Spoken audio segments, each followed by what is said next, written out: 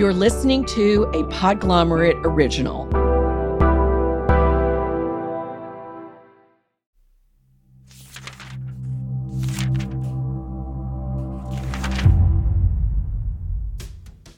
Welcome back to Missing Pages. I'm your host, Beth Ann Patrick.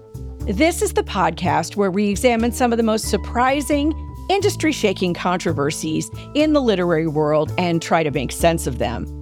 This is a bonus episode of our series about ghostwriting. In this episode, you'll hear from a ghostwriting agent and a successful ghostwriter. We've been talking a lot about ghostwriting because ghosting, that's the industry term, is big business. Non-fiction ghostwriting, I think, is a huge industry. I mean, it's a major, major part of the book publishing industry. And I suspect that quite often, at least 60% of all books on the non-fiction bestseller list are probably ghosted. That's Madeleine Morel. She's known as a literary matchmaker, and she's fabulous. I love talking with her. I don't think anyone knows the business of ghosting better than Morel. She's been in the business for more than 40 years. And she says on her website, she's always looking for new clients who have books to be written in order to maintain her Prada habit. Well, I'm the only agent, I think, who does nothing but represent ghostwriters to the book publishers. And I work strictly within the book world. Tell us a little bit about that role and how you came to represent ghostwriters exclusively. Well, for many years as an agent, I packaged books. And then in the early aughts, I recognized that publishing was changing and was becoming more and more like Hollywood, where it was all about the platformed author. And these platformed authors were clearly going to need writers. And I never considered myself to be a particularly good agent, and I hated selling, but I loved giving good phone, as I say. And so I decided I would hang out my shingle or rehang it up and just represent writers to agents and publishers who'd signed up what we call platformed authors and who needed somebody to write their books for them.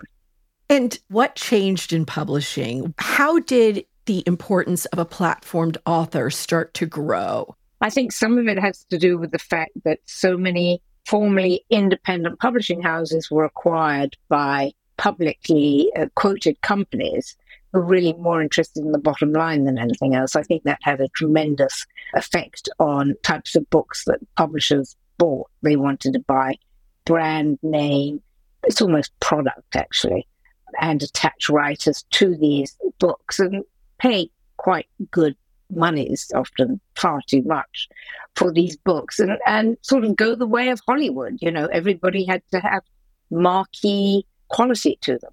The ghostwriters whom I represent, they all have just phenomenal CVs and have done major books. I mean, since I've been doing this, I've been behind 60 New York Times bestsellers, and the writers are getting better and better.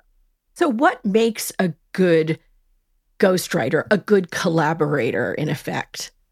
When people ask me that, I always say two things: high pain threshold and no ego. We've met a few of these successful ghosts who have what it takes this season, but there's one who's worth hearing from again. Andrew Crofts, the best-selling ghostwriter who's based in England and also has a lovely accent like Morel. He's a successful writer who's authored and ghostwritten a number of books. I was a freelance writer right from the beginning, right from the age of 17. I was doing any sort of writing I could get, some of which was public relations writing and things. So I was I had the idea that you could write in other people's voices. And then I was doing an interview for a magazine called The Director, which is the business magazine, as it sounds, for the Institute of Directors. And I was interviewing a business guru. And towards the end of the interview, after the interview, he said, listen, I've been commissioned to do some books by a publisher, and I just haven't got time. He said, so if you were to come to my office and look through my files and come to my talks or whatever, and I give you the material, will you go and write the books? And I'll get the glory and you can have the money. And I was insulted for about 2 seconds. And then I thought, actually, that's not such a bad deal, because the best bits about writing are finding out stories and writing them and telling stories. The worst bits about writing are trying to find a publisher, trying to get paid, trying to keep your head above water, and all that disappears with ghostwriting because he already had a publisher. He could afford to pay a fee, and he also had all the information in one place. One of the big problems, particularly with nonfiction, is you have to go and research for months or years, and that makes the whole thing uncost effective. Because if you're going to get $20,000 or £20,000 for a book, if it takes you 6 months or a year to research it, and you then another 6 months to write it, it's not very conducive to earning a living. But if he can just give you, someone can give you the material within a couple of days or a week, you can then go off and write the book immediately. You don't have to do any other research. It's all there. So I thought, well, there must be other people who need this service. Because in those days, this was about 30 years ago, nobody ever mentioned ghostwriters. I just didn't, it wasn't a term anybody ever mentioned, or it was all terribly secretive. You were always sworn to absolute secrecy. Nobody ever said they were a ghostwriter. Every writer would do it if they were hard up and they were asked by a publisher, but nobody ever admitted it. So I thought, well, why don't I just go looking for ghosting work? So I took a small ad, like a classified ad in the Bookseller magazine, which is our version of Publishing Weekly. Just saying ghostwriter for hire with my telephone number. And I ran that ad for 15 years, every week, for 15 years. And for most of that time, I was the only person who actually, in England, there were one or two in America, but there was anyone in England who actually laid out their stall and said, I am a ghostwriter. Any help I can give you. The idea of getting the bookseller was that I didn't want to talk to the whole general population at that stage because I was a bit nervous. I get 1 million letters from totally hopeless cases. I wanted to get to everybody in the industry. I wanted anybody who wanted help with their writing would go to a publisher, a librarian, agent, somebody in the industry. And if I was the only telephone number they could find, then I had an advantage. In other words, if I can give you writing, if I can provide my services as a writer and you can give me money, that works. I don't have to have this entire thing about being a literary, genius or character in the mix. Would you say that's accurate? Yes, I often equate it to other craftsmen. If you're a carpenter and you want to make one great, big, beautiful piece of furniture, which you can sell for £50,000, and you're just starting out, well, you've got to buy the materials, you've got to spend the time, and you're going to starve to death. Because you've then got to find somebody to pay an enormous amount of money for your beautiful piece of furniture. If, however, you go around your neighbourhood and you knock on doors and you say, I'm a carpenter, is there anything I can do for you? Would you like some new doors? Would you like a new kitchen? I can knock you up a coffee table. And then in your spare time, because you're now earning a living, you can then build your great, beautiful piece. And it might take you a little bit longer, but you will at least be able to do it. And you won't have to sell it immediately. And taking that back to writing, if you're writing your great novel, you can be doing that at the same time. This hones your skills and also gives you time because you've got money. The other thing about starting very young, as opposed to going through university, is that you don't need so much money to live on, which is enormously important when you're a freelancer. You cannot go freelance if you've got a mortgage and 2 children in school. I mean, you can, obviously, but it's 1,000,000 times more difficult. Why is there such secrecy around ghostwriting? In the old days, the publishers thought the reading public needed the idea that the people were writing the books themselves. I mean, it didn't occur to them that if you actually stopped and thought about it, nobody thinks that a film star has time to sit down and write 80,000 words, or a footballer, or if they could, they just don't have the time. Why would they bother? They thought that it took away from the experience, that you wouldn't believe you're inside that person's head, which is just nonsense. When I first started, we were still invisible. Sometimes you still sign NDAs because people want everyone to believe they wrote the book. But quite soon, the sort of celebrity thing started, and At Home with the Osbournes, and kicked it off, didn't it? And everybody suddenly reality and celebrity and all that. And I did a number of different winners of television competitions or stars from soap operas and things. And I was doing one soap opera star, and she actually said, well, I don't agree. I don't want to not have your name on it because I don't want my friends to think I'm putting on airs and graces and pretending that I'm writing a book. So she demanded that the name be on the cover, and the publishers realised that it made no difference to sales whatsoever. And then people started to actually get angry readers became angry when they found out that their favourite celebrity was pretending they'd written it. In fact, they weren't. It was never the celebrity's fault. It was always the publishers who'd made the decision. They felt cheated. But if they were told right from the beginning, I'm getting help with the writing, everybody was fine with it. You wouldn't expect it. You don't expect Barack Obama to be able to write all his own speeches, and you don't feel, mortified to find out that there was a speechwriter who, wrote something that may have got him into the White House or whatever. So. And now it's become much more common. And in fact, once or twice recently, because I have been quite successful, one or two publishers have actually put my name in as large a print as the author, which is a bit embarrassing. I don't really like that. Coming up after the break, Crofts discusses his work process and what changes he anticipates with the introduction of AI.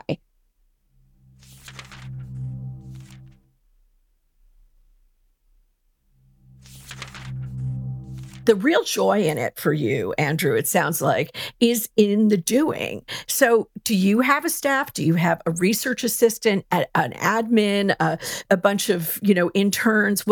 How do you work? I do the whole thing myself. I think there are people who do. There are these sort of ghostwriting factories now where you get one person does the interview and then they pass it on and it costs tuppence halfpenny and you get 20,000 words on, my time in Vietnam. I sound I'm disparaging. I'm not. That's great, but they're not sort of stories that I find really interesting. I want to do all the listening myself. I want to ask all the questions myself. I want to be the reader. I want to ask all the same questions that the eventual reader is going to. I want to structure the story. So what will happen is I will basically go in with a tape recorder. If I can, I'll say to them, give me 2 or 3 days total, nothing else. Because if you break it down into 1 or 2 hour interviews, like a journalist has to, you just, each time you go back, you've got to start again with all the pleasantries, how are you? And you can't remember what you talked about last time. And one of you's late and the other one can't find their tape recorder, or, then it's just a mess. But if you could take them away, especially if you take them off to a hotel somewhere, and just for 2 or 3 days, you just sit down and you make them talk through the story chronologically. Fact or fiction, you just make them tell you everything that's in their memory, in their heads, what they're thinking.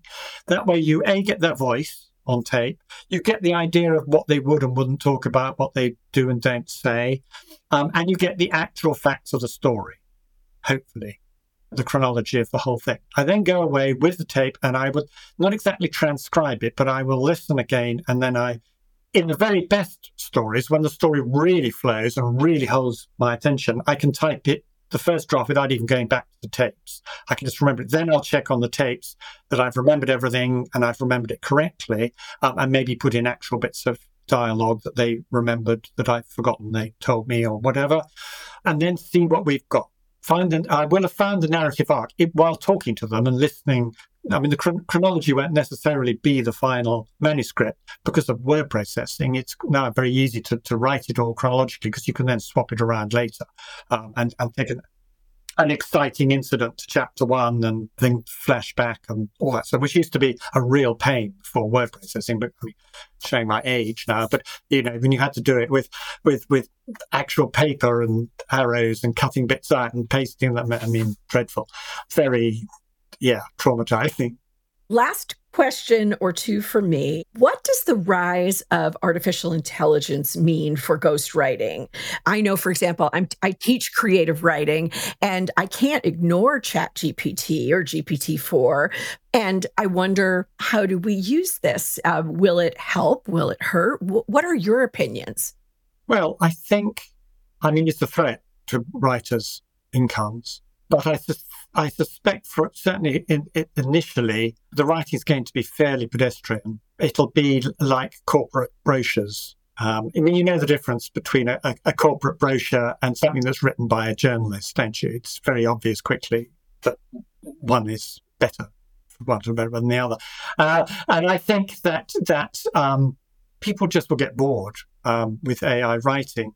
But for stuff that's actual, factual stuff, need to know stuff. Newspapers may be in more trouble perhaps than books, because you buy a newspaper for actual facts written clearly and concisely, and AI might be able to do that more quickly than it can do a a novel or a non-fiction that delves into people's feelings. I don't feel threatened myself by AI, but I might if I was 20. Another 10, 20 years, it could be very sophisticated indeed. Missing Pages Season 25 might be all about AI, but I hope not. It's hard for me to imagine a technology that brings as much authenticity to the craft and business of publishing as people like Morell and Crofts. And isn't that what all great stories possess? Ghosting works because there's human connection involved. Relationships are fostered through agents like Morell, and the stories are channeled through talented writers like Crofts, who develop a deep knowledge and bond with the author. So here's hoping that humanity continues to reign in this industry and that books, whether they're ghostwritten or not, continue to fly off the shelves. In the next episode of Missing Pages, we're revisiting a story that captivated the literary world a couple of years ago, The Bad Art Friend. That's next time on Missing Pages. Missing Pages is a Podglomerate original, produced, mixed, and mastered by Chris Boniello, with additional production and editing by Jordan Aaron and Caitlin Bogucki. This episode was produced by Claire Ty. Marketing by Joni Deutsch, Madison Richards, Morgan Swift, Vanessa Ullman, and Annabella Pena. Art by Tom Grillo. Produced and hosted by me, Beth Ann Patrick. Original music composed and performed by Hashim Asadullahi. Additional music provided by Epidemic Sound. Executive produced by Jeff Umbro and the Podglomerate. Special thanks to Dan Christo, Matt Keeley, Madeline Morell, and Andrew Crofts. You can learn more about Missing Pages at thepodglomerate.com, on Twitter at MissPagesPod, and on Instagram at MissingPagesPod, or you can email us at missingpages@thepodglomerate.com. If you liked what you heard today, please let your friends and family know and suggest an episode for them to listen to.